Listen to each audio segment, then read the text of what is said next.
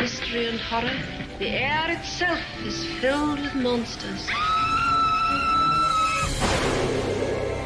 Children of the night, what music they make. He's alive! He's alive!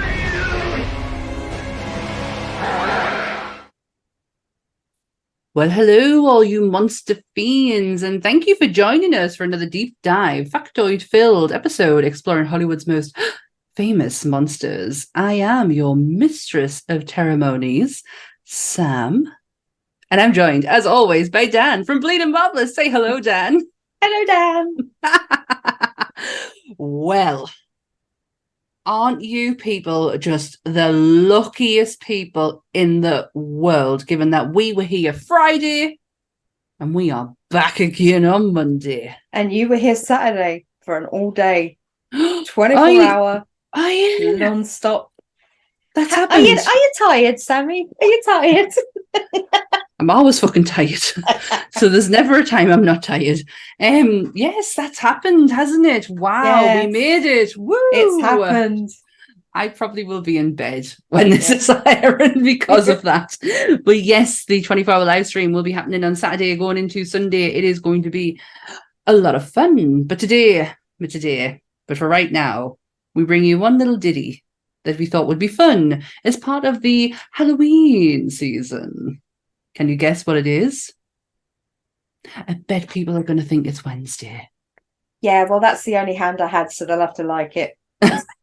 So, We are not doing Wednesday. We are covering probably the movie that got me into Rob Zombie. Yes, we are doing Idle Hands. Yeah. So I'll get the disclaimer out the way with, and then we'll get into it because this movie is a lot of fun. So we're going to have a lot of fun. Yeah. yay. Yay! So, everything discussed in today's episode is our opinions and our opinions alone. If you'd like to discuss anything from today's episode, please come and join us in the Facebook group, the Discord, or the comment section where we can have an open discussion. What we won't have is anyone coming for us and telling us our opinions are wrong. We can all agree to disagree in fandom. So let's keep it fun, keep it kind, and keep the toxic behavior out of nerdism. Don't be a dick. As she said. Could just really narrow that down to don't be a dick, but I like it. I remember it. It's something that's etched in my brain forever. So, Idle Hands, the 1999 horror comedy starring Devon Sawyer, Seth Green, Jessica Alba, and Eldon Henson. Along with Vivica A. Fox. Totally forgot that she was in that. So did I. So, Idle Hands are the devil's playthings as we bring you Idle Hands. I really want at some point for lightning to go off when I do that. I mean, I'd shit a brick, but that would be pretty cool. Smoke and lightning and ta-ta-ta. We are coming into winter, so you never know. I would have kittens, literal kittens, if that happened. But I do like the idea of it. Kind of spooky. And I would sell this video then to the Daily Mail and make some money off of that if I saw you having kittens. Sure, they would love that. I'm sure they would absolutely love that. So, Idle Hands. Where do we start with Idle Hands? Actually, it does have a little bit of a connection to Wednesday. Yes. In a way. Because the same hand that appears in the Addams Family also is the same hand in Idle Hands. Imagine being Christopher Hart and being just cast as a hand for everything. Imagine looking at your bank account and going, I made that because of a hand. Yeah.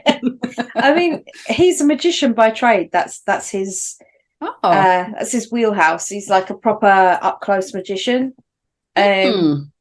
And I don't even know the story behind how he got cast, but they'd seen him do Addams Family in 91, and now we got 8 years later. So he'd done Addams Family and Addams Family Values at that point, I think. I can't remember when Values came out, but I think it was around about the same time. Yeah, it was. I mean, I do have late, the wasn't it? I could find out, but yeah. I'm think sure I want to say 95, 96 for the values, but I could be completely off the mark there. a movie that is totally like as good as the second one. And Values came out in 93. Really? Yeah. Well, That's quite quick. That's quite a quick turnaround. But again, it's a sequel that holds up to the first one. yeah, I mean, I know Raul Julia died, so that's why obviously they didn't make any more, did they? But I mean, that is true. my Morticia and my, Gomez. However, I know the original are as well from the TV show. Obviously, Sean Austin's dad. Yeah. So yes, it is. Well, is it his stepdaddy or is it his stepdad? But his dad, he adopted him. So yeah. Oh, well, that's cute. But yeah, Idle Hands. Can you remember when it first came out? Because I can and I can't. I was 19. I was getting drunk. I was just leaving school.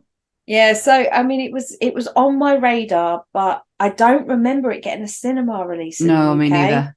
Nah. I'm not saying it didn't. I just don't remember. And I was a big cinema goer, from as old as I can remember. So for me to have not seen it at the time makes me think that maybe there wasn't a cinema release at all for it. But I remember the first time I saw it, and I think it was on VHS. Oh, it was definitely on VHS. Yeah. That's how I saw it, was on VHS. Because it had the best cover, from what I remember. And it had Seth Green in, and I had such an obsession with Seth Green at the time. So, like, I was watching that. I must say that I think out of all the characters in this movie, I relate to Seth Green the most. Not as a stoner, because I can't be asked with all that business. No, me neither. Never got it. Never got it. Never understood it. And if that's for you, lovely. You crack on. It's just not for me. You do but yeah, no, I was the same. All his humour along the way in this, it's just like, yeah, the white light came out, but it was just too far. Yeah. We just thought, fuck it. Too far. Oh, and I was just like, I can completely like... If that is like how I probably would be. It's too far. I love his and Nubs. Is it Nub? Am I saying that right? Nubs, yeah. Nubs. I love his and Nubs relationship. They are the friend. They are like, I don't understand how they are friends with Devon Sawa's character, because he's a different level of lazy compared to them two. Yeah, I mean, Devon Sawa's character is very he's still very teen heartthrob, because at this point, at 99, he was coming off the back of Casper. Obviously, Can I Keep You with Christina Ricci. No, you fucking can't. And that's when most girls fell in love with Devon Sawa, was that scene where she dances with him at the end of Casper. And then he just started appearing in things again. Now, obviously, this came before Final Destination, I think. I want to say Final Destination. I should know this. I've just done an episode on Final Destination. I'm pretty sure Final Destination was 2000, 2001. But maybe 2000.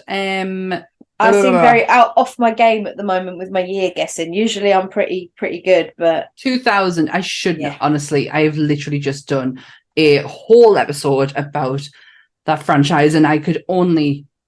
I just compared it to Saw all the way through. They must have gotten sick of us, because I was just like, well, Saw didn't do it this way. And this is where Devon Sawa cut his foot off. Yes. This is yeah. Sorry about that. No.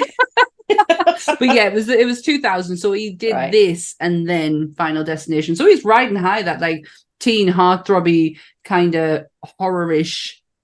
Yeah. Harry. He said...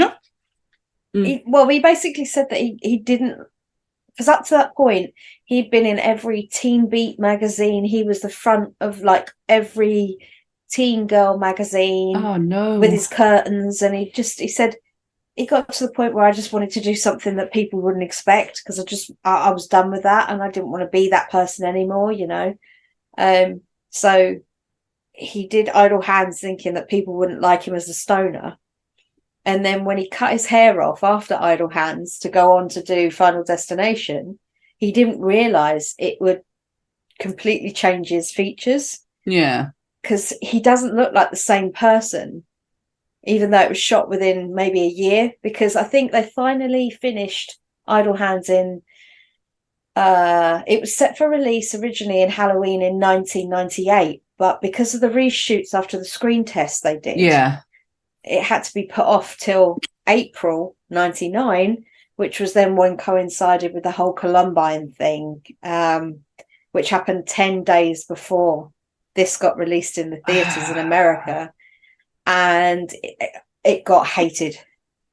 It got absolutely hated upon because of that. And they were like, oh, yeah, clearly, another terrible teen massacre movie. And it was like, dude, they made this like 12 months before this even happened.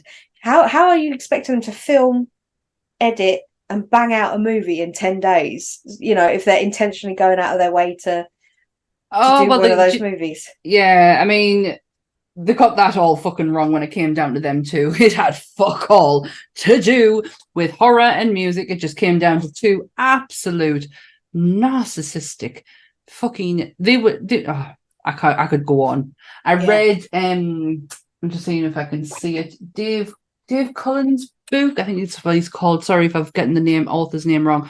Brilliant book. Totally, just everything that you think you know about Columbine, you do not. Yeah. You do not at all. It was completely put to rest. I actually have a story that goes with Columbine because my best friend, who literally just lives there, like my oldest friend in the world, she was on an American exchange right next to the school. She was in the area, and we were getting reports of a school shooting in her area, but we did not know if it was the school she was in or not. So I went to our mum's house and we sat watching the news, watching it all play out, waiting for that fucking phone call. We eventually got it around 10 o'clock. Like, I did not, my mum came down. We because I was quite young at the time. Was I quite young? I'd say so. And yeah, we were just sitting waiting for that phone call, and it wasn't her school. It was the school on the other side.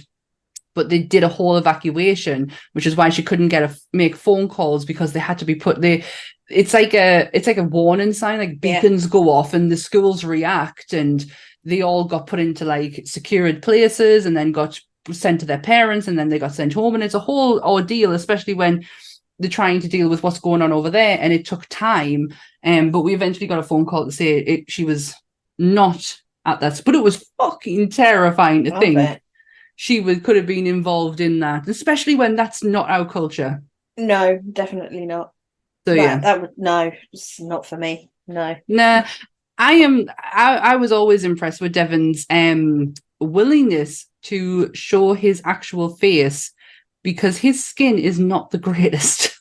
No, and you can tell that now. Like, a lot of people still don't know that Devon Sawa was in the Chucky TV series. They still don't realise that was Devon Sawa, because he looks, his aging has, it's not bad. I think he looks good, but I have grown up with that man's face. So it's like, it's not an issue for me. Casper, when I was 11 or 12, I think Casper came out. Yeah. I ended up actually being Casper at Butlins. I was Casper the Friendly Ghost. You used to get those characters that used to walk around dressed as inside costumes. I was Casper the Friendly Ghost from 2000 to 2002. Wow. So that is crazy. I think I've just frozen, but you're back. You're back. There we go. Yeah, so that was me. That's my connection to Devon Sawa. But I just always appreciated the fact that he wasn't scared to show his face, because it was like, I didn't suffer from acne like on the face. It was on my front and on my back, where like as a teenage girl, you do not want that to happen. So I always appreciated that. I have an interesting fact about Randy and Tanya. And I really wish I'd followed up on this one, that they didn't know they were half siblings until they were on set. Yeah. Now Randy's the kid.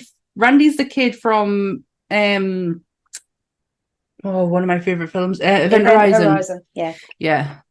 Yeah. Just make sure I've got the right person. they look exactly the same. When you put them in that scene where he's hitting on her. It's really gross now, I know. Hitting on your sister. But yeah, when he's hitting on it, obviously nothing happens. They don't kiss or anything like that. He's just being a bit of a sleazy, pervy sleazebag, which is what his character is. I really yeah, like his character. I was like, yeah, you two really do look alike. How the hell did you not know? It's like, I wasn't surprised when they said it. I was like, oh yeah, you can see it. And then I was like, wow, oh dear, yeah, that's unfortunate. Oh dear. I really like that character. I really like the actor. Actually, he's class. He obviously has the worst death scene in Event Horizon. That's savage. Oh, it is brutal. But he's so cool in this film. Like he is the epitome of the starting point of like he's desperate to cling on to the heavy metal and not allow new metal to come in. That's how I see him. Like, I am clinging on to this. I love the fact that this movie was so 90s because of all the cameos that it had in it. You know, like when you start looking at, okay, yeah, you've got Seth Green, who at 99 was in the midst of Buffy. And you know when Seth was doing this movie because Seth dyes his hair dark and he does about, I want to say, maybe 4 or 5 episodes of Buffy with black hair. And it was because he was filming Idle Hands at the same time.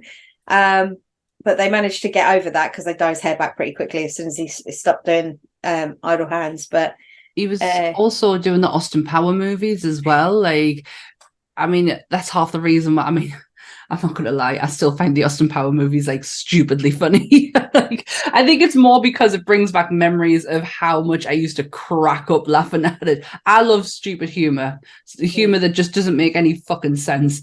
And they really hit my funny bone.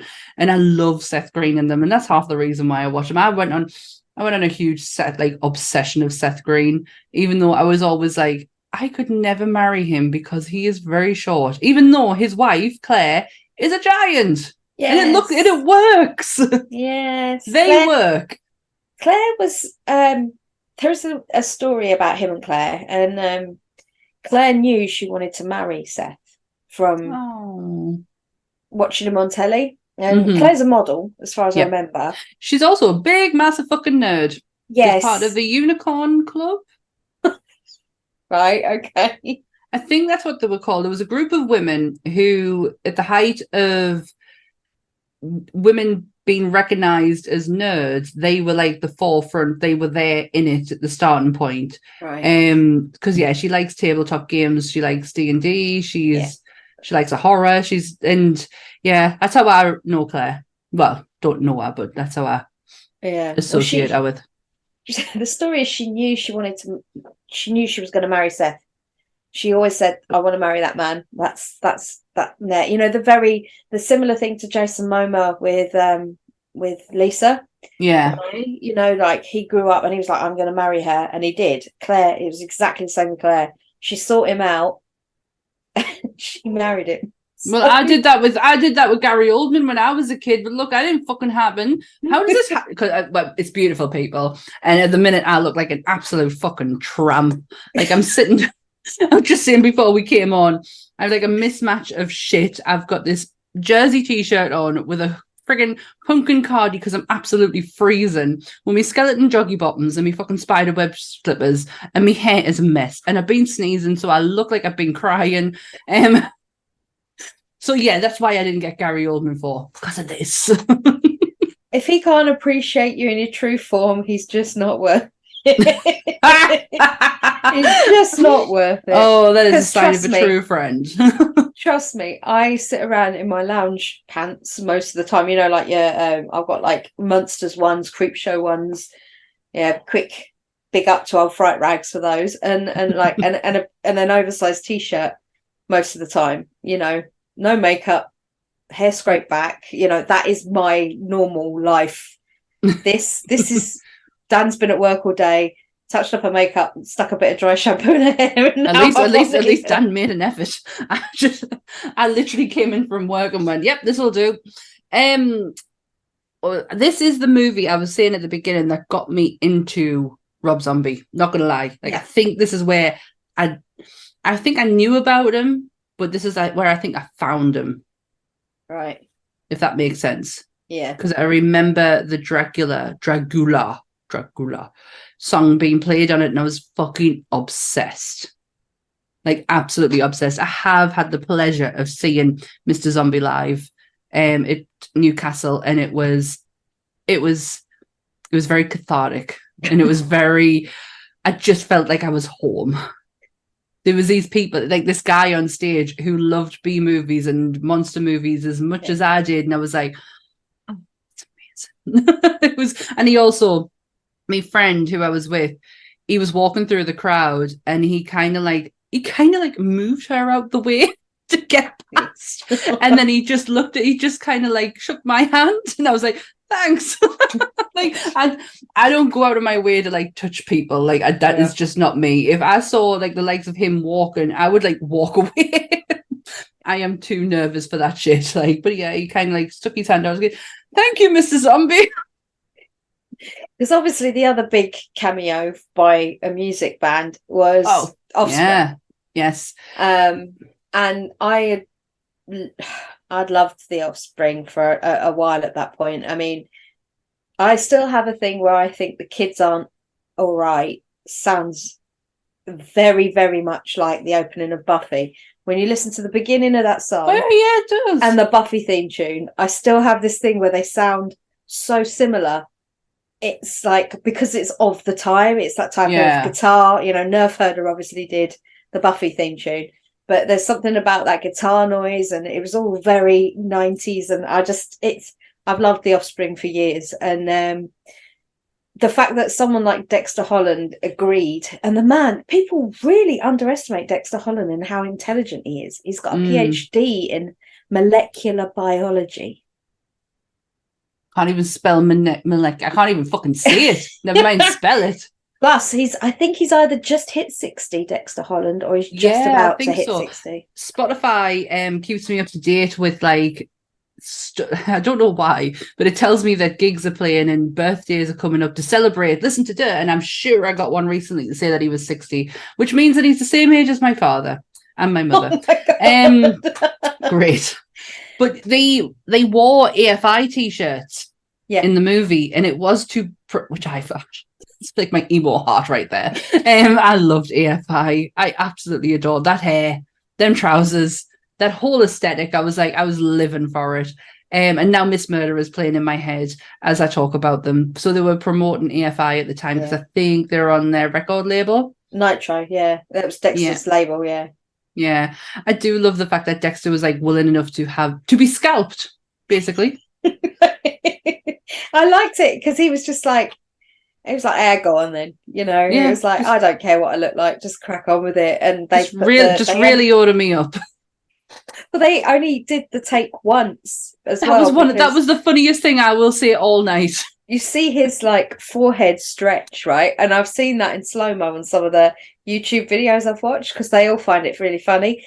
Where the practical effects, where the Christopher puts his hand on his head, and as he's pulling up to rip the scalp off of Dexter, you see Dexter's eyeballs go with the whole scalp as well, because it's like he hasn't quite fathomed how to separate, like it's pulling his hair out or it's pulling at his skin or something at the same time, and he just looks really surprised as it's coming off. And it's quite funny watching it in slow-mo. Look like me when I used to draw my eyebrows on. The songs that they play actually are in reference to, it's kind of like foreshadowing. They do Sedated by I Want to Be Sedated by the Ramones and Beheaded. So kind of a little bit of a foreshadowing. Yeah. I love their version of Sedated though. Did you know there was a cameo from a certain, now there's debate in the UK. I know it's one way you say it, but in the UK, to my knowledge, the majority of people I speak to, I've had this debate on the page before, and the majority were with how I think it's said. I've always said Blink 182, right? But I know there's the people that say Blink 182, because Blink 182 is the way that it's supposed to be said, and the American way of saying it. But I've always said Blink 182. Hang on. It is a Mandela effect thing, you know. I say Blink 182. Yeah. There you go. I do. I say Blink 1. No, I don't. That is such bullshit. I say Blink 182. I know I do. I know I do. But Blink 182 does sound. I've seen them too. Oh, I could do a whole. Questioning like yourself about that, how you call them. But Tom DeLonge is actually in this movie. Is he? Is he really? Where? He's in it for, I want to say, maybe 5 to 10 seconds at the Jungle Burger, you know, where Devon is talking to Randy and he's trying to keep his hand still, and like Randy's giving him the speech about idle hands and all that. He pushes one of the guys or the servers out the way as he's going past, and it's actually Tom DeLonge. So... Oh my god! I'm now gonna not be able to see that when I go back and watch Idle Hands, because I at least watch this film guaranteed once a year, because of just how much fun it is. It's like when I watch Queen of the Damned. I'm a huge Murderdoll fan. Like, I still listen to them today, even though they have not produced music and never will do again in a very long time. But I still listen to them. And every time I watch Queen of the Damned, I'm like, oh my god, it's Eric. He's like literally in it for a second, like in millisecond. But I cannot not unsee that now. Yeah. And I'll do the same with this one. I didn't know that. Yeah. I didn't know that. What was I going to say? There was something I was going to say. The opening scene with his parents is, I fucking love it. I can't. Who's his dad again? It's Wilfred. Oh, he died last year. Was it last year? He's the comedy dad, isn't he? The comedy dad. He was in Modern Family. Willard. I'm gonna find out, because he is worthy of talking about because of how great he is. Fred Willard. Oh, Mr. Tobias. He played Mr. Tobias. I love that man so much. You could tell he was very poorly, and I think it wasn't on Fallon. It was the other guy, Jimmy Kimmel. I think it was on Kimmel, where he was doing sketches for them. And it's like he was very old and he looked very frail, but fuck me, can he still hit the comedy notes. He was so funny, and he's the comedy dad. And I was gutted when he died, but I do love their opening scene. It really sets everything up. He played that so straight, though. You know, like when you're used to seeing a certain person play comedy, it's like when Robin Williams first played when he did The Fisher King. It was a straight movie. It was like, woo, this is something, isn't it? This is different.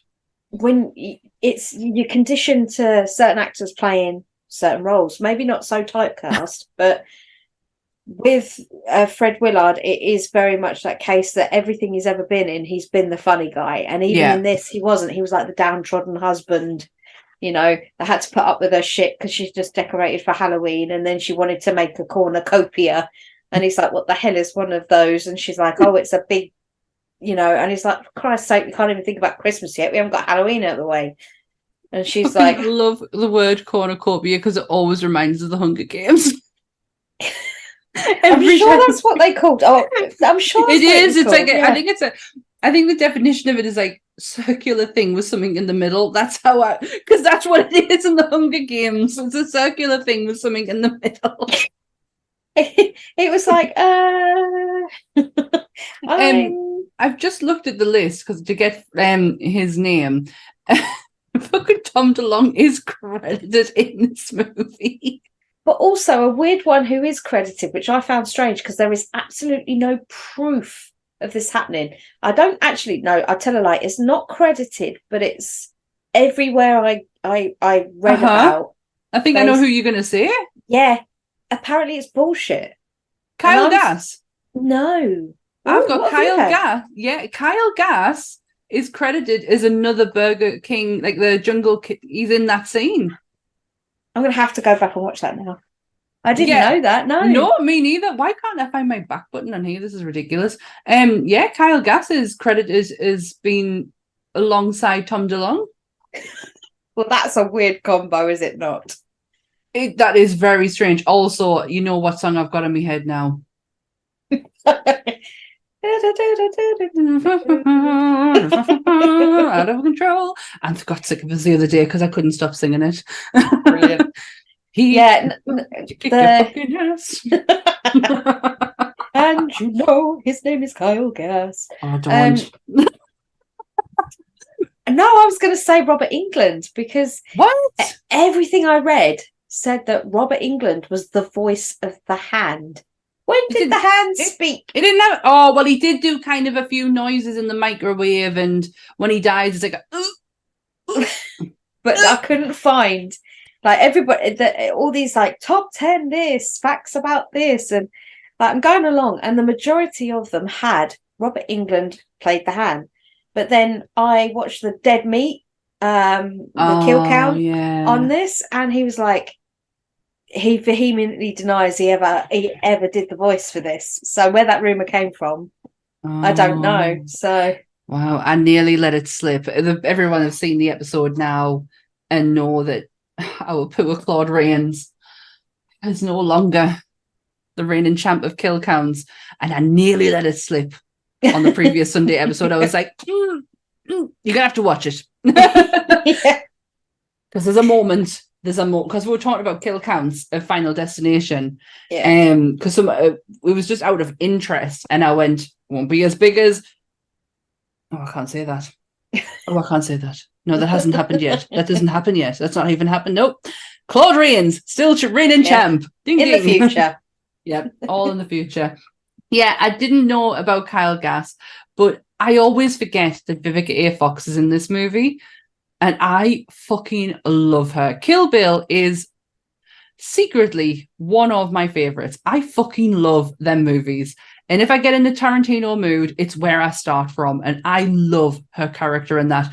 And to be honest, it's very the same to what she plays in this. But you see, I know her mainly from Independence Day. Yeah, the stripper mum. She was the stripper mum. She was that character. That's how I know her, because I remember going to see Independence Day in the cinema, and my cousin was sat next to me. And you know the bit where the alien comes to he pops Brent Spiner slap on the thing.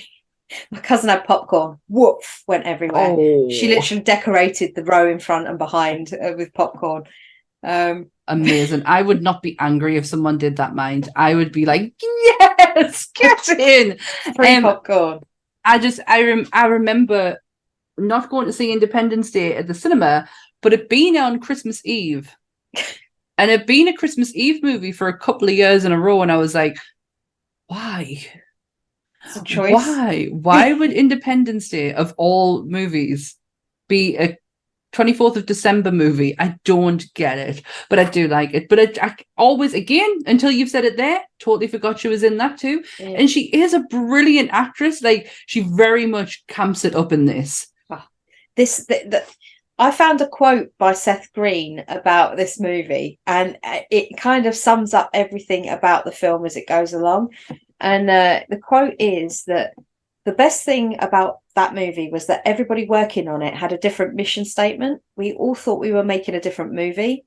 Me and the boys, Devon and Eldon, were convinced we were making a high drama with some comedic elements. And we tried to make our relationship as lifelong best friends believable. The director, Rodman, was attempting to make a throwback Italian horror film like a Dario Argento flick.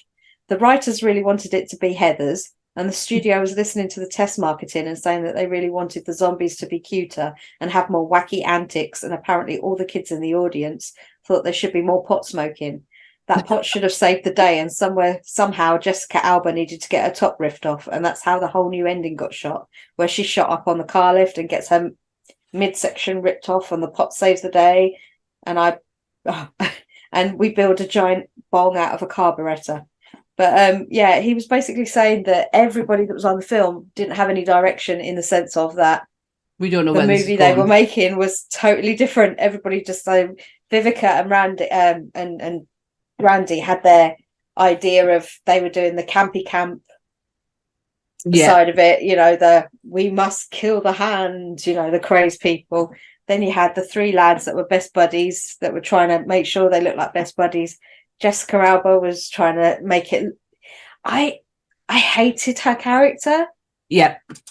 Because they made her so overly sexualized, and it was just like, calm your tits, love. I'm all up for sexual positivity and all that sort of stuff. Yeah, like you do you, but they overhyped it for no reason, and they didn't need to, because she could do that very much on her own by just being her. There is so many scenes in this though that make that this movie is chopped and cut to pieces. Yeah. And there are scenes in it where there's one where they're outside and they can see Jessica Alba playing a bass guitar in the mirror. But that makes no fucking sense, because the scene that was cut would have explained Jessica Alba's bass guitar playing at that time and what she was playing.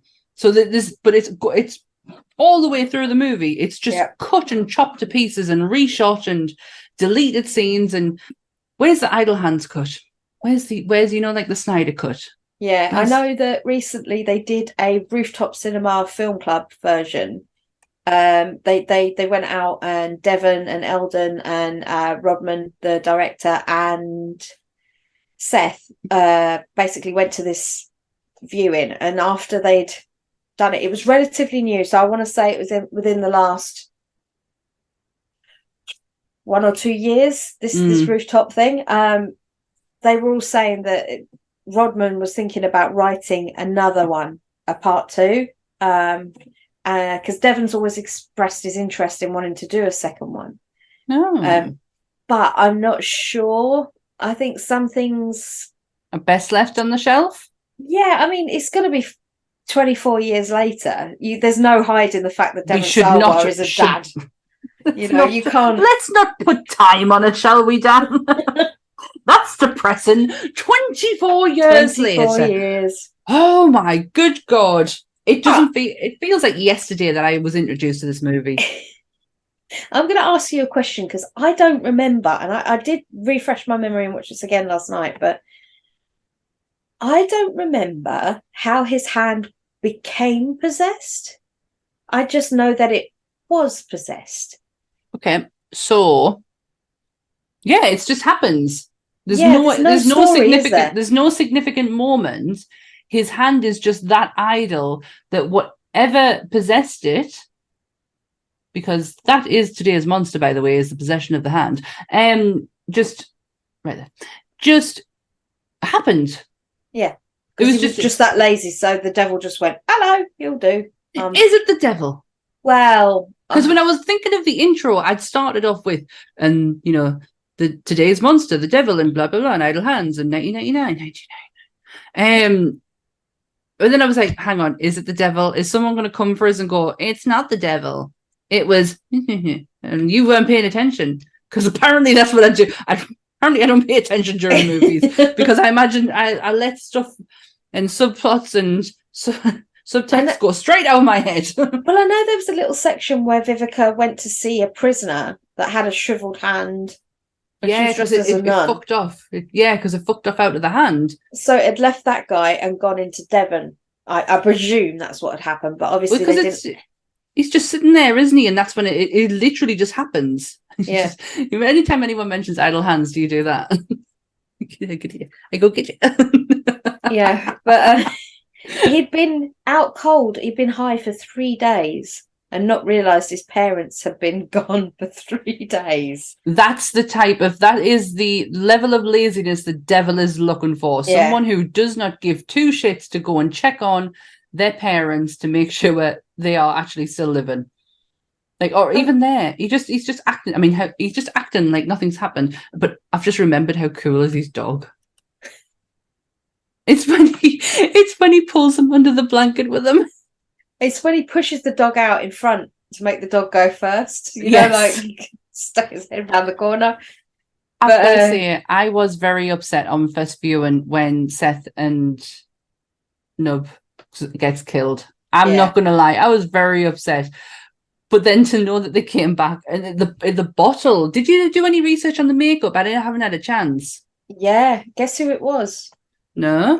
It was. It wasn't Jack Pierce, that's for sure. No, it was Greg Cannon.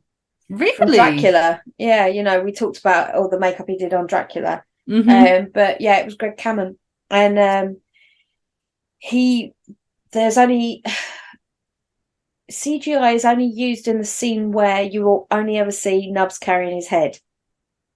Other than I guess that, that's just easiness in well, respect yeah, I mean, to practicality. I get that. everything else, all practical. Everything. You can The tell. hand in the microwave, the burrito coming out of Nubs's throat, which to this day, it makes me laugh because I'm disgusted. But it's like my initial go-to every time I laugh, and I'm like, "Oh, that is so gross." It's fucking It's just- vile. But it makes sense, and that's the kind of detail that people don't really pay attention to in horrors. Like, No, it's true. you know, that's what he still thinks he's hungry. Yeah, but he's dead. He's not So- attached to his body. Yeah, You know? and he's dead. So nothing's really working in there. But they still wanted their burrito. I mean, I would always want a burrito as well, but I'm just a hungry person. I did always love Seth Green's bottle. Yeah. I love for some. I've got to think about certain noises, and the noise of him clanking When the he gets bottle. stuck in the air I, con, yeah.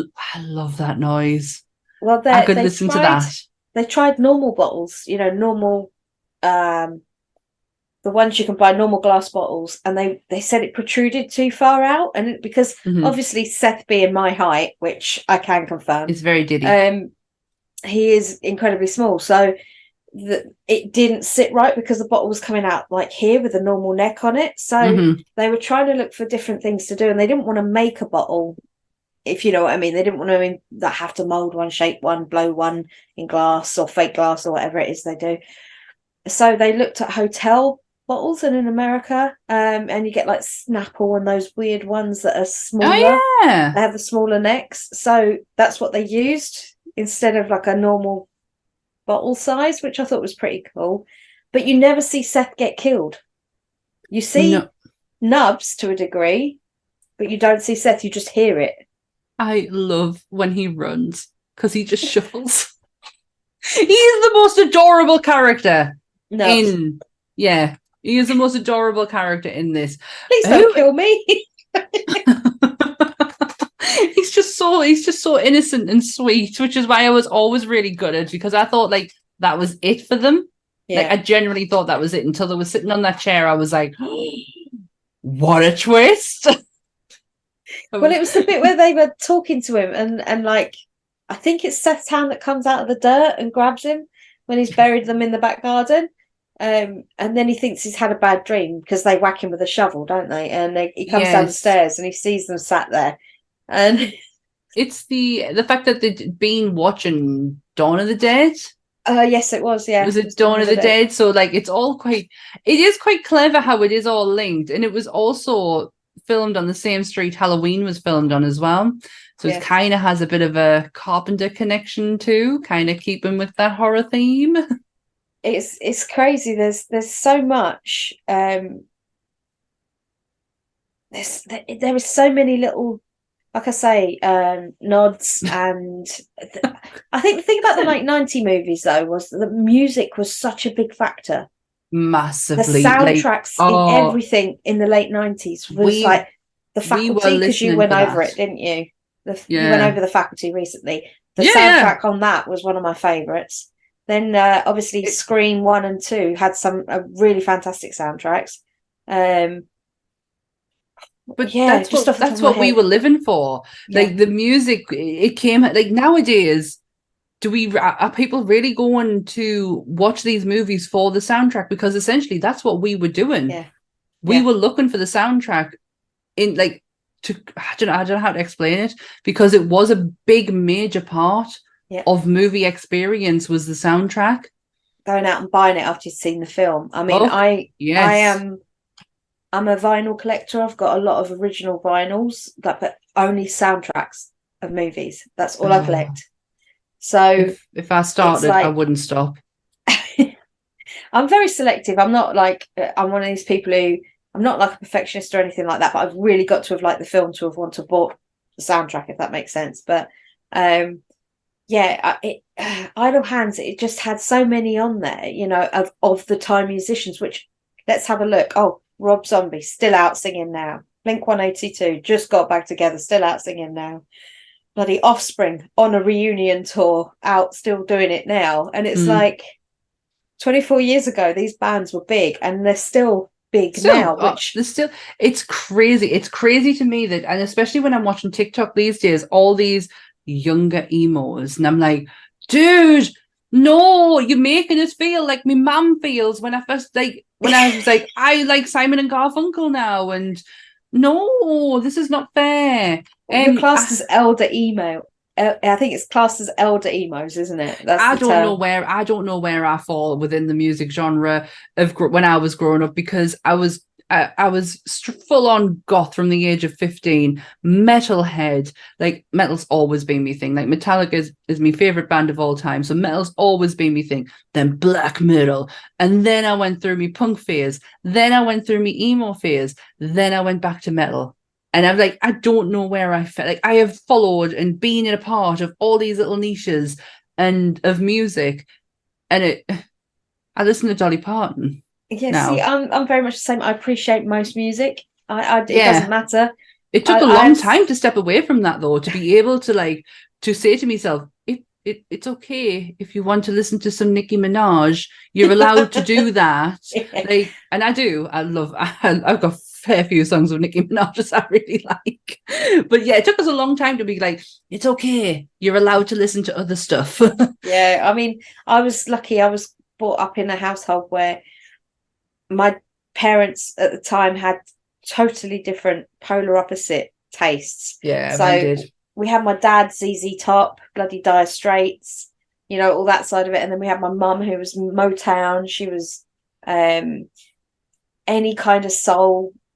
I was brought up with that, so you know, I had both those. And then when we went to my nan and granddad's, my granddad was obsessed with big band music, so I had lots of like Glenn Miller and stuff like that. So. And he always used to sit down and we used to play records, and used to go through his record collection because my aunties used to leave all their records there. So I had such a huge knowledge of music growing up that kids didn't understand me when I used to sort of say, "Oh, have you heard this song?" And they'd be like, "Oh, it's really square. You're such a nerd." I got the same. My parents, like my dad, like. My love of punk comes from my dad. Dad loved the Dropkick Murphys. It got us into the Pistols. But he wasn't like a huge punk fan. He just liked them, and that's where I kind of found them.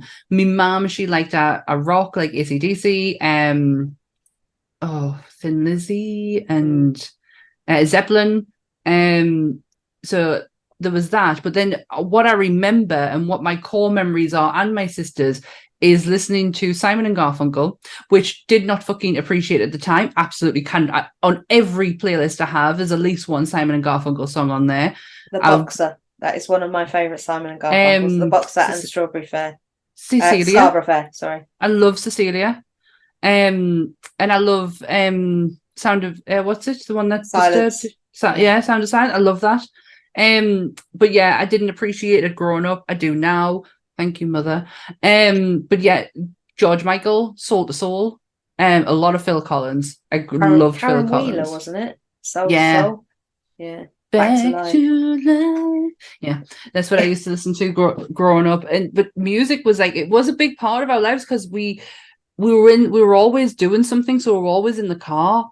So like music was. But then I went through the boy band thing. You know, I did 17. That. Fuck that. No. No. My sister is a dick, right? Because I was like, take that. Michaela's like, well, fuck that. I'm going to go E17. I'm like, Backstreet Boys. She's like, you can go and fuck off and all because I'm going NSYNC. Yeah.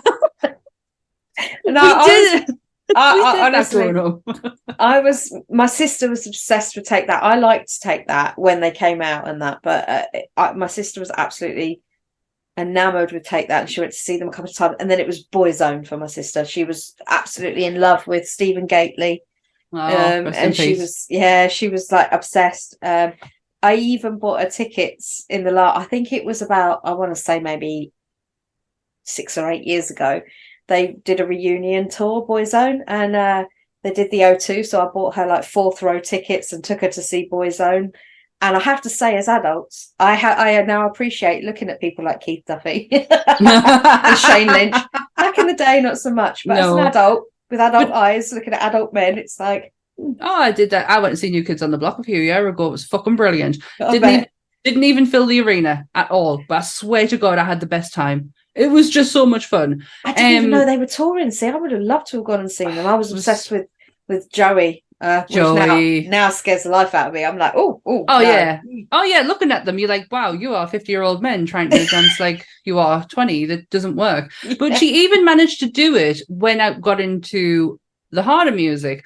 I was a huge fan, and I don't hate to admit it. I love this fucking stage of my life. I was a huge Limp Bizkit fan, like fucking huge. Michaela, no, I see your Limp Bizkit and I'll raise you Korn. I am a huge Korn fan.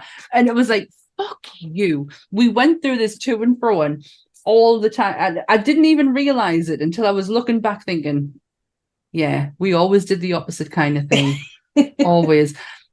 Michaela then took like a huge dive and went into the hymn realm and Switchblade Symphony. And I was like, nah, fuck that. Even though I did take her to go and see him in Glasgow.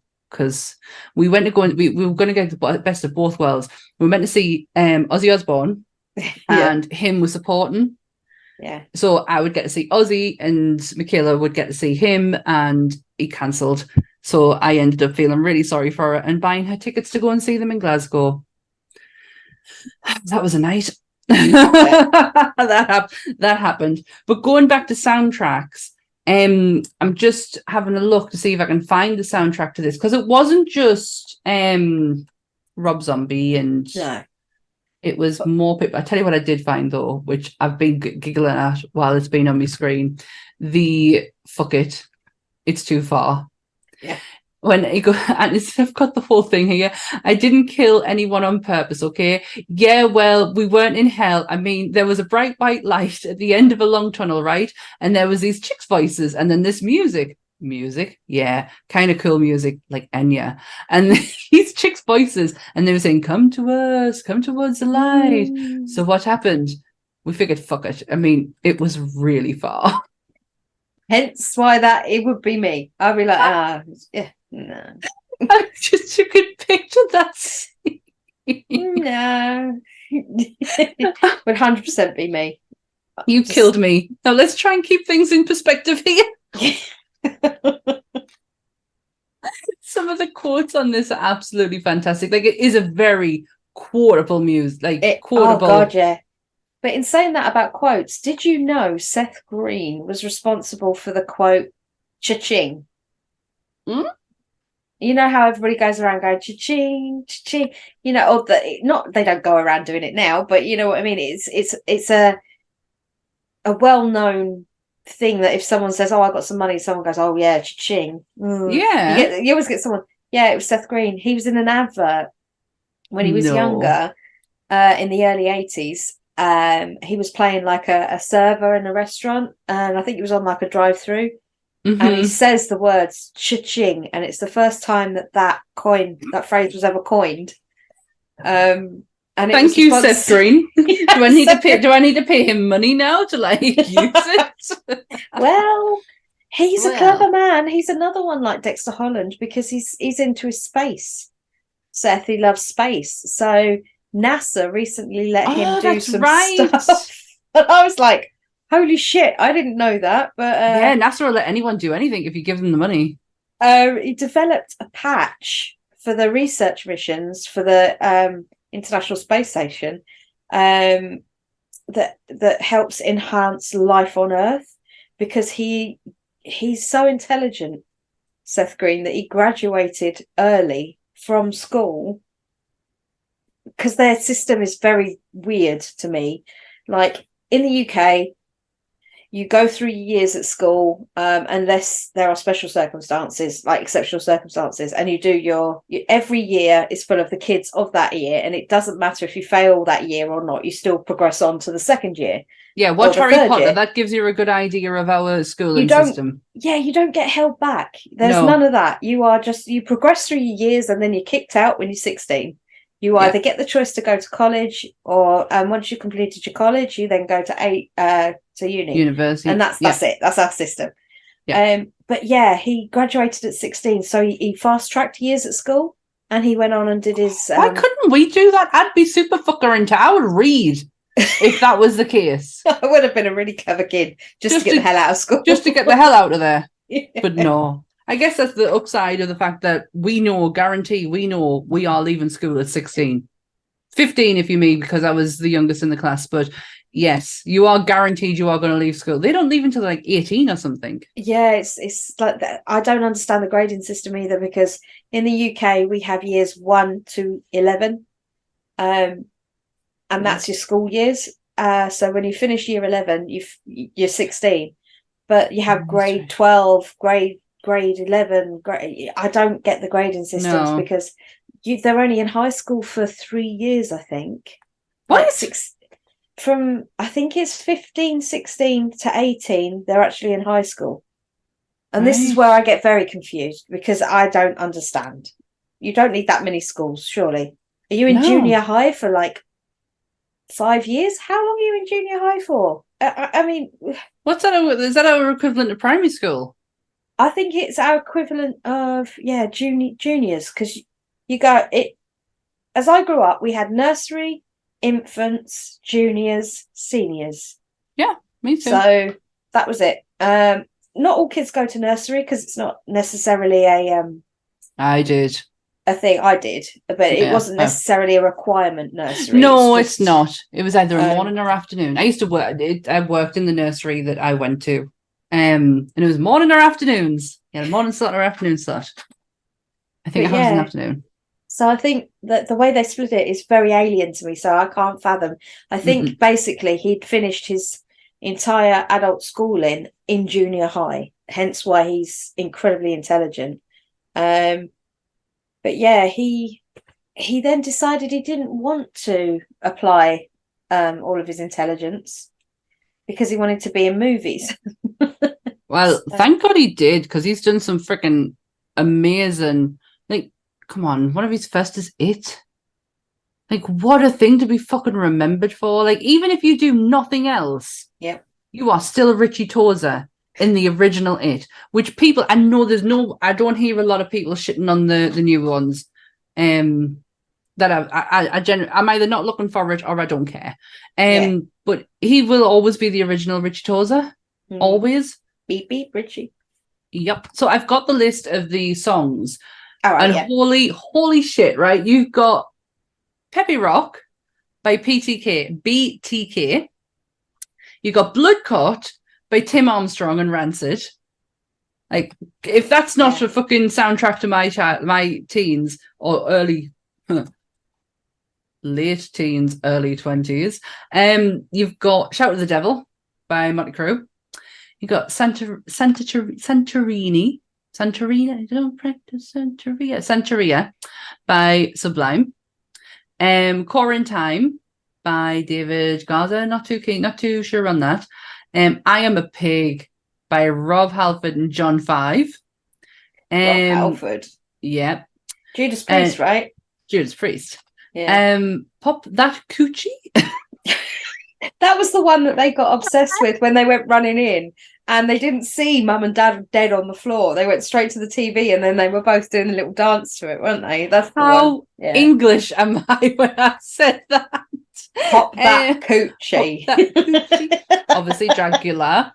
How Do You Feel by Vanessa Doe? Don't know that one. Rude Boy Rock by Lion Rock. Glow in the Dark by David Garza again. Mind Trip, New York. I'm back in a New York groove. That's on Answer playlist. I Want to Be Sedated, Beheaded, Kaylin, and Push It, which is by Wayne Static.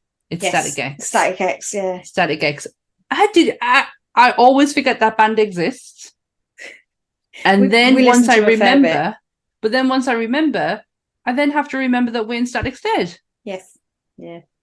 It's like I go through that oh no moment every time I think about it. Yeah, it's weird, isn't it? Because music is timeless, as are movies. So I mean, whilst they age, they're still there forever. Yeah. And so you don't always remember that these people are no longer around. Oh, I do. So I do. My sister presented a TikTok to me the other day, and it's a boy who goes, "So you've got this autistic brother.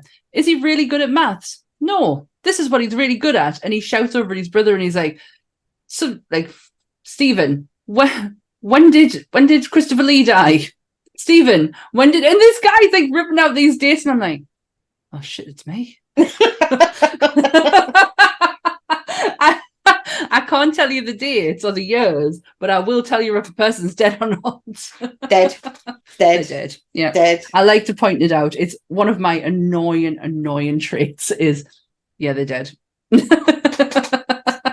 Brilliant.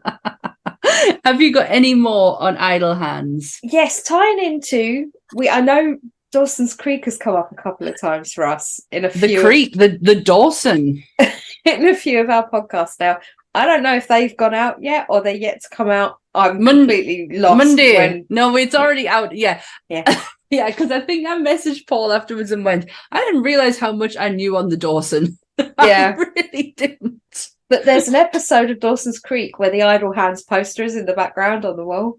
Really? And I was just like, you can't write that. Dawson's Creek has come up a couple of times recently, and it's just like, and it's up again now. Here we are. Here we are with the Dawson. Yeah, my knowledge on that is ridiculous, and I'm sure it's in the Jason episode. But why? I can't remember. Oh, you were talking about the bird on the bridge. Yeah, Jason versus Freddy. Yes, the main girl in it who was in the Dawson. Now I can't remember anything. Yeah. But I was very passionate about it. Incredibly, yeah. So I just thought that was like a weird kind of bit of hark back kind of weirdness that came up when it said Dawson's Creek. I went, are you kidding? Is everything now going to relate to Dawson's Creek? Are we going to have a running theme? So we've had these running themes with, Boris Karloff being cast in everything, and Jack Pierce's makeup abilities, and Claude Rains, our Lord and Savior Claude Rains. But yeah, is Dawson the Dawson? Me and Anth call it the Dawson.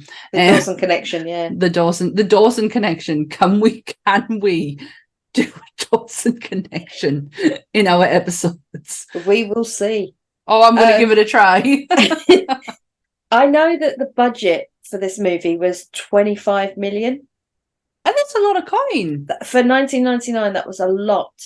But because of the whole issue with the Columbine thing, not that I'm minimising it in any way, but no, absolutely not. But I know what you mean. And the fact that The Matrix came out the same weekend. Whoa. It hit number 6 in its first week, and then it died. Oh, what have you come up against The Matrix? But it was pulled out of cinemas, I think, within a very minimal amount of time. So I think it only maybe had 3 weeks at the maximum run in cinemas. You think it's because they knew?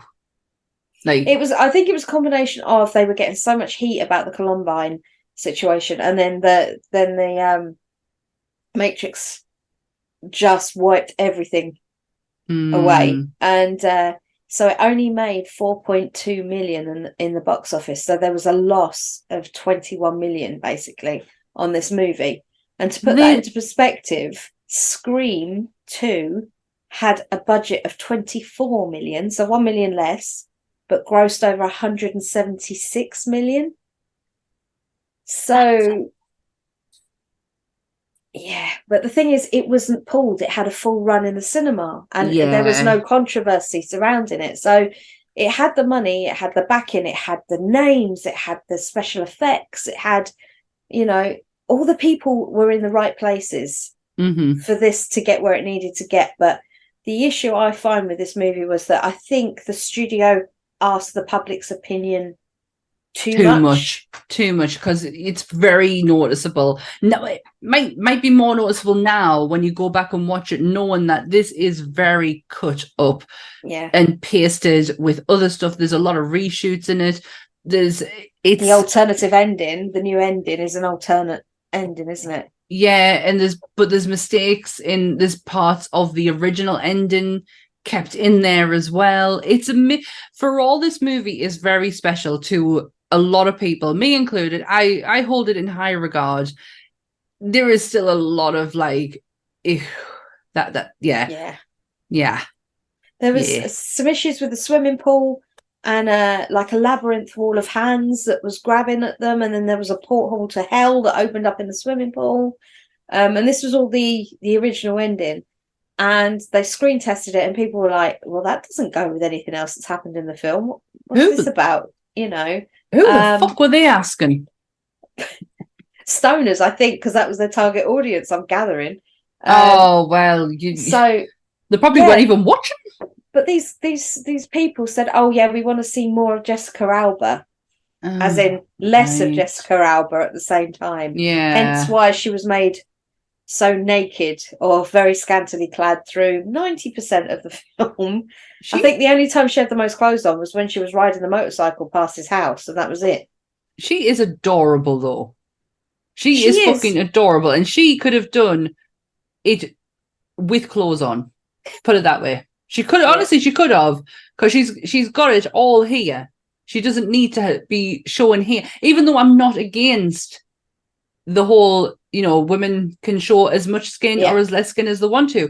I'm not, it's not for me to say. I'm happy with anything as long as it's used correctly and they're comfortable with it themselves. Yeah, exactly. I would hate to think that she was put in a position that she wasn't comfortable in. Yeah, I mean, she was also in the run-in.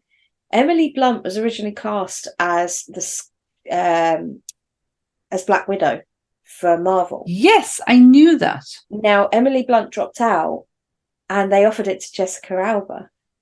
Oh, but Jessica was pregnant at the time, I think, so she couldn't take the role, and Scarlett Johansson got it. So that must be a kicker. If there's, I mean, I'm not saying she regrets having a baby. I'm not saying that, but if there was one part that passed you by, bloody hell, that's the part. That was a guaranteed paycheck for at least 10.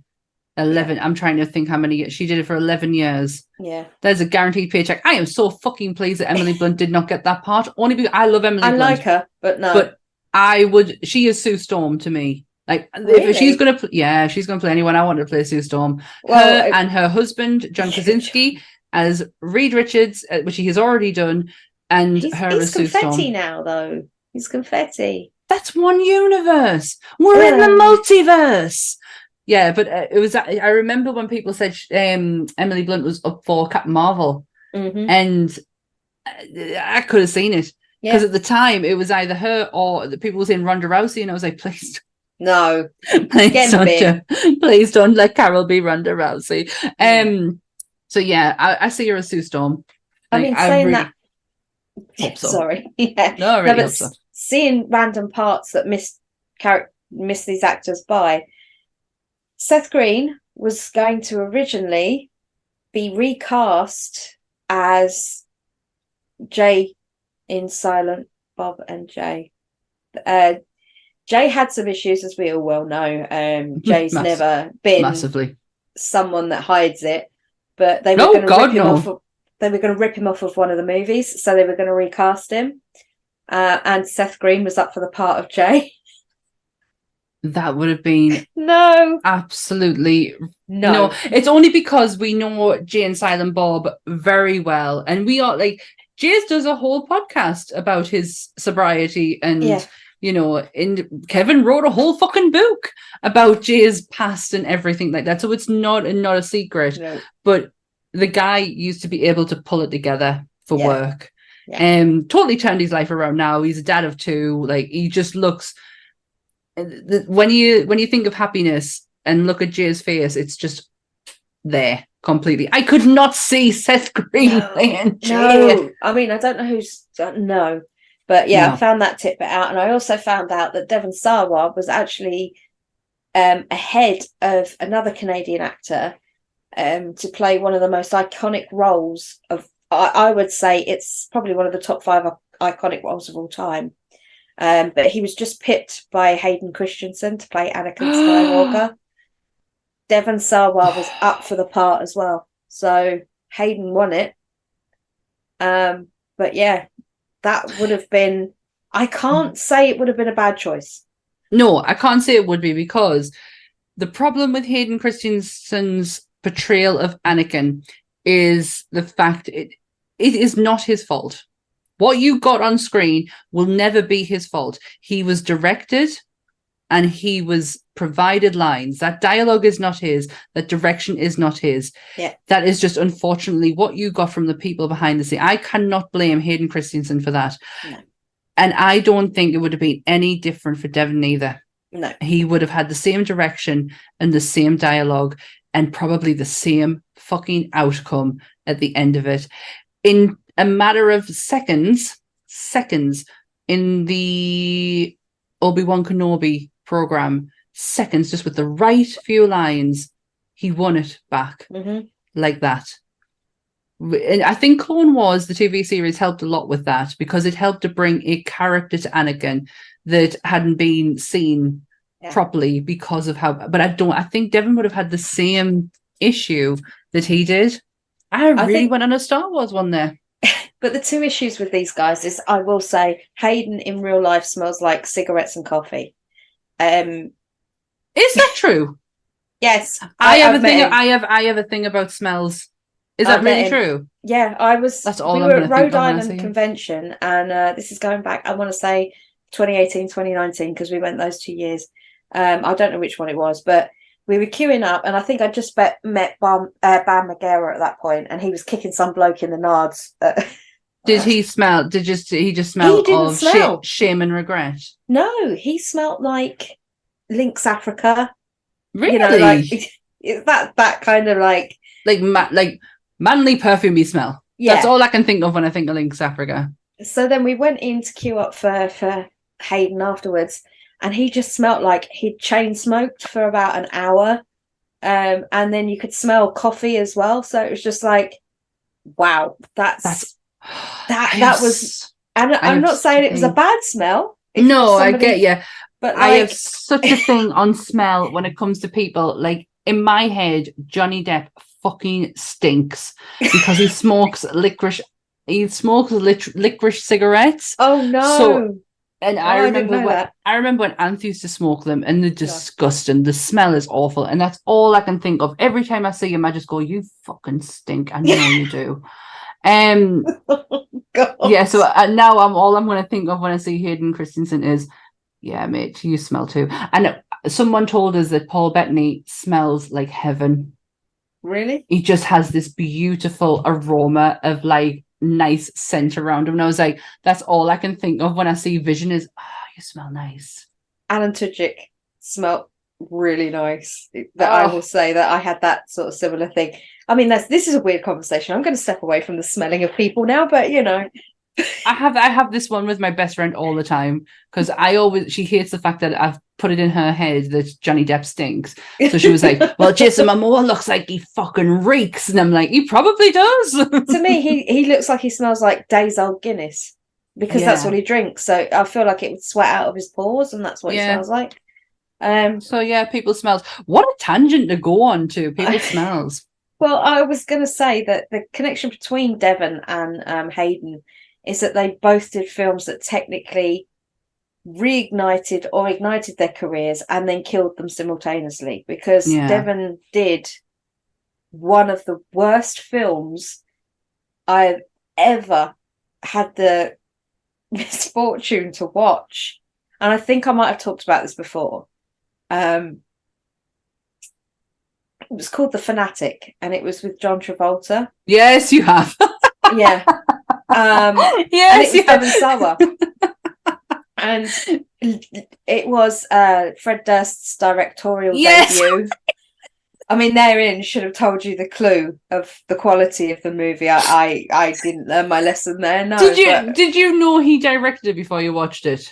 It was one of those things where, you know, when you've heard it, someone mentioned it, but you thought, more fool you if you knew that Fred Durst directed that. No, I think I took it with a pinch of salt, because I thought they were winding me up, because I was just like, Fred Durst directing a film with John Travolta in? Never. No. You're having me on. And it started and it came up directed by Fred Durst, and I went, oh. and it's And just that's what like, killed his career. well, it was the first movie he'd been in for a while. And it was billed as his comeback. Yeah. I know he'd been in TV. He'd gone off and done TV, so that was where he was living, in TV land at that point. Mm. But his comeback to movies was to do The Fanatic with John Travolta, and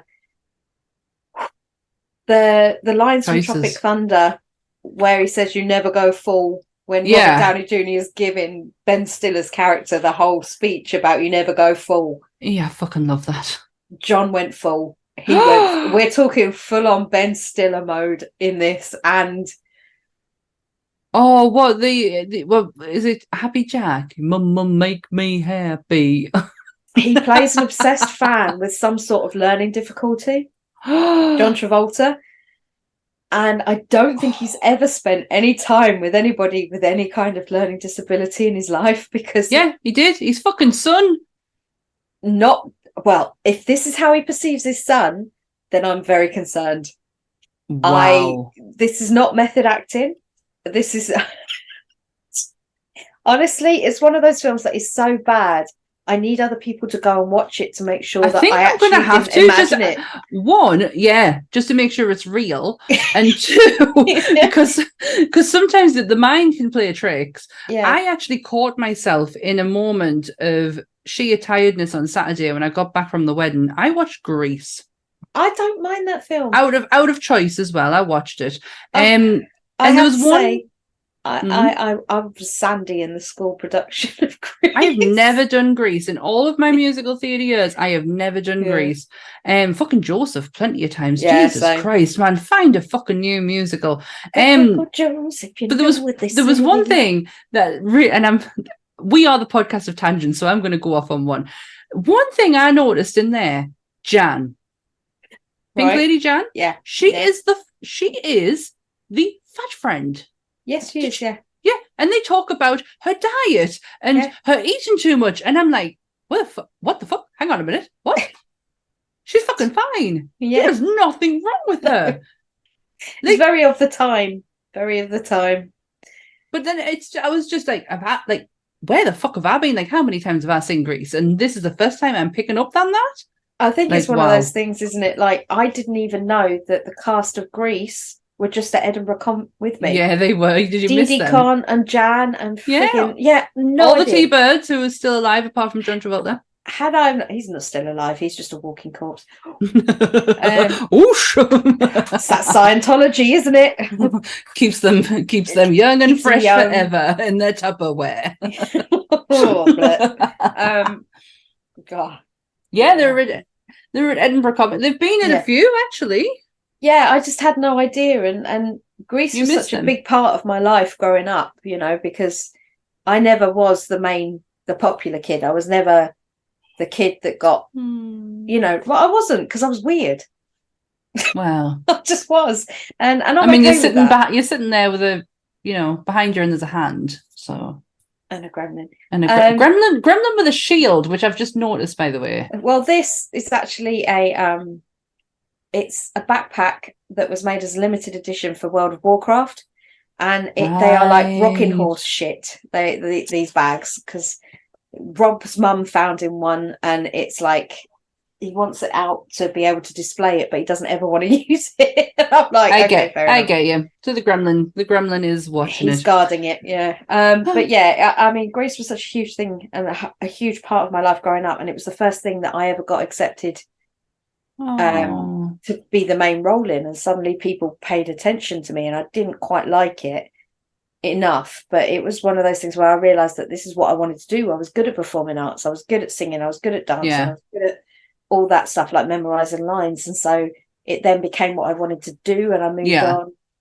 I did at college, I did all the performing arts, and then I went on and did my A-levels and performing arts, and then I went on to Butlins and became a redcoat, and then I realised, oh shit, I've actually got to get a real job now and do real things like real humans to pay real bills. You know? So, I did that when my dad went, right, it's time to ship up and shape out. You've got to start going on auditions. You've done all these workshops. You've done all these stuff. You need to now start going on auditions. I went, fuck that, and I got a job. Yeah, I got a job and started doing auditions, and then realised that I just couldn't take the amount of rejection. It's not the rejection, it's the stage fright. It's the actual ability to be able to, like, I will belt a song out in my house and think, fuck all of it, that if anyone can hear us, I don't care. Yeah. But if you come face to face with me and I have to do it, absolutely not.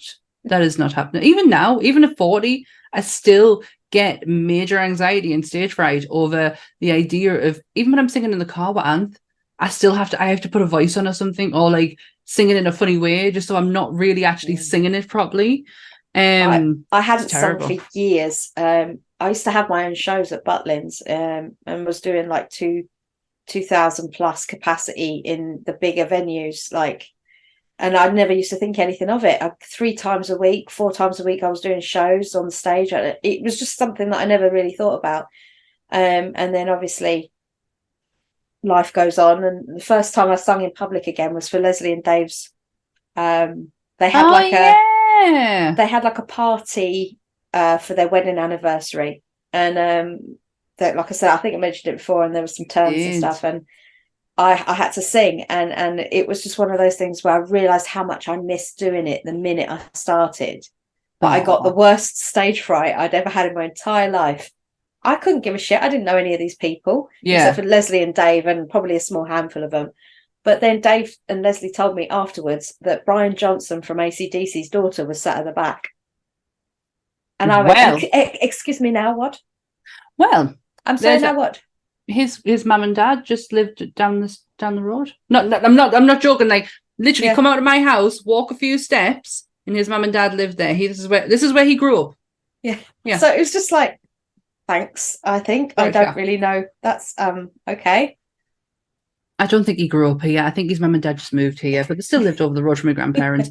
Anyways, we're going to wrap up the Idle Hands. It has just been like a ditty. We just needed something easy breezy, cover girl to do after Jason, because Jason was a big one. I mean, Jason was, what did we say the kill count was on Jason? 148, I think it was, wasn't it? So yeah, when you look at the kill count, this one doesn't even... Oh, it doesn't even match up. It doesn't even make it. 1, 2, 3, 4... 16. The kill count in this movie is 16. The school. And the people outside. 16. It still has a number, so it still sits within our kill count. Kill count of... What is it? Number. That's what I was thinking of. I had like a circle in my head, and I'm like, what do you call one of those? One of those, yes, that's what we call it. Yeah, so it still has a number. It's still sitting there. Something keeps catching the corner of my eye over here, and I've just realised what it is. I've moved Darth Maul from the other side to this side, and the light keeps hitting off the corner of it, keeps bouncing into my eye. It's just done it again. It's really doing me tits in. You're going to have to move him now. I'm going to have to, because I feel really bad. Sabrina is like sitting on her own over there in the corner. And I can't put her up above with the rest of them because I literally have no room. She would be floating in midair. So I'm going to have to move Sabrina. Have you got anything more before we end tonight? Not really. I mean, I will say I do love this film. Everything about this film. How can you not? Is probably it's a comedy horror, not a horror comedy. It's got a cast of the time. They all played their parts really well. The music is fantastic. It was one of those movies that's now been reclaimed as a cult movie. It will always be that stupid possession film about a hand that went rogue, you know. Just to talk about our conversation earlier, when I mentioned the whole possession movies has religion in it, so did this one. In a way. It's a very different possession movie to what I tend to like. But it's still a possession movie. It is. And the monster is, if you think it's the devil that possesses his hand, then that's cool. But if you think it's a demon, or it's just laziness manifested itself into being a shitbag, I don't really know. But all I know is Vivica was so intent on wanting to kill him until he brought up his stumpy lump of ham and showed him showed her his stumpy He lumpy. might as well have given her the finger with his stump. Like, fuck you, look, it's gone. And I thought that was genius, by the way. Like, absolute genius. when they were having the Barney about cutting his hand off, I thought that was great. When it's like his hand was moving and then They're trying to cut him with a bagel cutter. He went, that thing doesn't even cut bagels. I tell you what, mind, for a movie, like, we're talking about the soundtrack, we talk about the actors, the cameos, it's all great. The food in this movie is fantastic. And I will quickly mention, because I haven't, Eldon Henson, can we just talk about him for 10 seconds, playing one of my favourite characters in one of my favourite movies from when I was a kid, which is Fulton Reed in Mighty Ducks. Thank you, good night. Oh. I bloody love the Mighty Ducks. The ice hockey movie. Fulton was the one that hit the puck so hard that smashed the windows. You've never seen the Mighty Ducks, I can tell by your face. Bets on what film Sammy's not seen. Nope, never seen it. But he is Foggy Nelson in Daredevil. He is, yeah. But like for me, Fulton Reed, he was not long off of my age as well. So I think, you know, they're all around the ballpark of my age as well. So I think this is why I find it weird, because Devon Sawa was only a year older than me. So oh my God. That means he's only a couple of years older than me. Yeah, he's 44. He's 44. And I was just like, Dada too, 44? That's where we are now. Okay, accept this now. Yep, accept this life now. Yes. Right, well, that was our little ditty of idle hands. I hope you've learned a lot tonight, because we've been on so many tangents. I don't know what you've learned, but good for you if you have. Hey, it's all about getting to know us. So there you go, getting to know you. What's next week? We don't know. Honestly, we really don't. We have planned, but plans are just not. The plans are not coming to fruition, and we're having to go on. We do have an idea in our head, so it's not a case of like, surprise, we're doing this one tonight. Yeah. But we don't know what's going to go out to you guys. Yeah, I just don't. No. I will probably know more when this airs. Will I know more? I actually won't. I will not know more. Well. Yeah. I will know the following day what is going to happen. The day after this airs, yeah. The day after this airs, I will know what's going to happen. But for now, it's just one big surprise. Yeah. Get on the train. We're on the easy train here. Yeah. Cool, easy breezy train. Easy breezy cover girl. That's what we're doing. Just need some exploding geese for Graham now, don't we? You know. Yeah, that would be the icebreaker, wouldn't it? Like honk, like a lot of geese. Yeah. So we don't know. That's the short answer. We generally don't know at this point, but I will keep you all informed. Obviously, we've got the Facebook group, we've got the Twitter page, we've got the Instagram page, we've got the TikToks. We both have pages of our own. Bleeding Marvelous, Nerdy Up North. We are also on iTunes and Spotify. Yes. And we have some great numbers in there. Thank you to everyone who has taken the time to listen to us through Spotify and iTunes. If you haven't already, please go and give us a heart. Is it a heart? Heart. And there is also a box there where you can ask a question or leave a comment. Yes. By all means, ask a question, leave a comment. You know, is there any other celebrities I think smell? Ask away. I'll tell you. We're also on YouTube every Monday. We are back to normal again, given that we did take over Star Trek on Friday. Whoopsie. Well, Friday the 13th. Can't not. Sorry. Can't not. It's law. It is. Can you fuck for next year, though, if we if there's another one? We're like, oh, we've done Jason. Who now? Jason's brother, John. John the lesser known Voorhees. Yeah. Josh. Oh. It was Josh. It was Josh Voorhees. Yeah. Good and you can catch all of our back catalogue on YouTube. It is also available on the nerdyupnorth.com website as well, all of our back catalogue, and also on iTunes and Spotify. I think that's covered everything. Yeah, we're big in Bromley. We are. Yeah. Yeah. Thanks, Bromley. Thanks, Ken. Really, really appreciate it. So yeah. Thanks everyone for watching. Please remember to like, share, and subscribe. And we will see you next week. Stay nerdy, everyone. Bye.